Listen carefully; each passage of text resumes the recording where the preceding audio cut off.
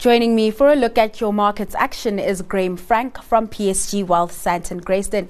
Graeme, thanks so much for joining us today. Now, markets have been pretty mixed this week, digesting Middle East tensions, inflation out of the US, as well as Fed minutes. What have you made of trade this week? Yeah, it's been a very volatile week, as you say. I mean, I think it was today's Friday, so I think it was on Wednesday the market closed up 3%, driven mainly by resources, I think, which were up just over 4%. And a combination of two things, as you say, possibility that the Fed is not going to raise rates in November. So they're going to stay on pause for a little bit longer, and that caused some excitement in the market. And at the same time, the Chinese came out and said that they need another round of stimulus for their economy, and obviously they're a big consumer of commodities. So commodity prices and commodity shares have led the charge this week, and the rand has been strong also on the back of that. As you know, we tend to be seen as a commodity country. But coming back to the Fed, there's also a stat called the quits survey, which has come down. So people are quitting at a lower rate, quitting their jobs at a lower rate, and that's very good for inflation and possibly a reduction in interest rates going forward. So those have been the big Fed trends coming out this week. Talking about inflation, Graeme, it's proven to be quite difficult to get inflation to that 2% target. I was reading an article earlier today, and an analyst was saying that getting inflation to 2% won't be an easy task. With that being said, do you think that the Fed has done enough in terms of tightening monetary policy, or is there room for another Fed rate hike? My personal view is that they've done enough.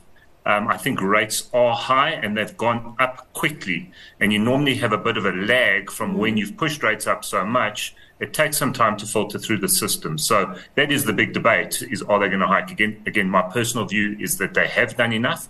And to your earlier question, I think the Fed also came out and said 2% is sort of that's back in the past. The new normal is going to be 3 to 4%. And we've got to live with that from an inflationary perspective. But I mean, we've seen inflation peak multiples of that over the last 18 months. So getting it back to 3 or 4%, I think will be an achievement. But I think they've done enough. We now need to let it filter through the system. All right, let's get into oil prices. They are on the rise again. This comes after the U.S.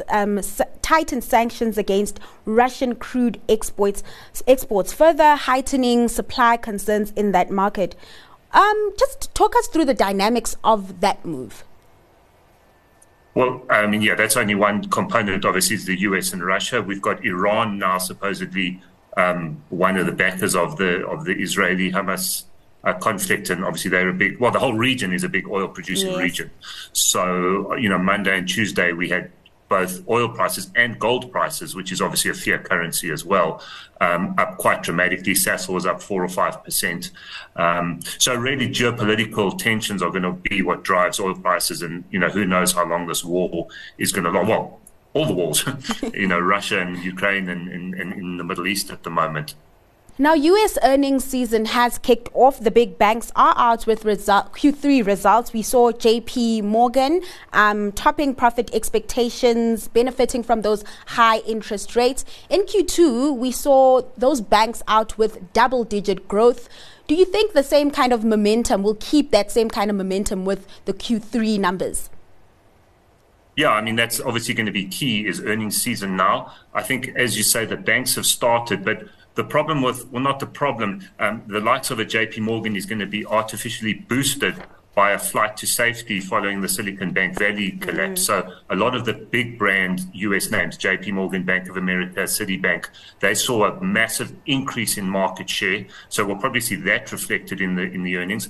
But then, of course, technology shares, which have been very volatile, the Nvidias, Microsofts, Amazon, Apple, when they start coming out with earnings, that's going to be a massive question with what we've seen has been tailwinds for the tech sector up until now.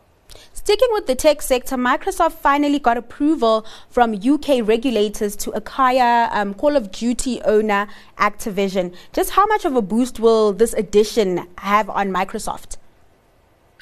Yeah, look, I think it's a $69 billion deal. It was went through the UK courts, as you suggested. I think it will be good. I'm not a big gamer myself, so I don't know the intricacies too much. But Microsoft have been quite acquisitive on the artificial intelligence front and now on the gaming front. So they obviously are making quite a big play for market share in these various technological sectors. We like Microsoft. It's one of our top picks in the technology sector. So net, it's a good deal. But it's quite small in Microsoft's life. Let's get into what's playing out in China. We've had a mixed bag of data from that front. Inflation coming in flat. Factory gate prices saw annual decline slow for a third straight month, pointing to somewhat of an uneven recovery. What are your sentiments on the Chinese economy? And I know we heard that the central bank will be trying to shore up the economy, but do we actually need more stimulus? Yeah, I think so. China has been, as I often say, when we came into the start of this year, we had three broad macro themes. We had US interest rates peaking, we had a less severe recession in Europe, and China reopening trade. And that's been the last one's been the disappointment. I do think that we do need some more stimulus out of China. I think we will get it. And that's obviously what's caused commodity prices to step up in the last few days.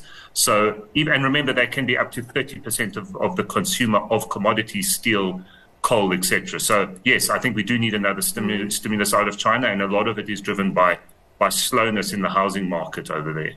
All right, Graeme, before I let you go, what is your stock pick? So, I mean, that comes on from what I was talking about China. I'm going to go for Sibanye, although it's very, very volatile. I think any Chinese reopening or even news on the back of that, for example, the Sibanye share price peaked. Its 52-week high was 53 Rand. It's currently trading at 27, so pretty much half. And that's the same for some of the platinum stocks. So these miners have been hit hard. And any small bit of good news, we should see quite a big jump. All right, thanks so much for joining us today. That was Graeme Franck from PSG Wealth Sandton Grayston.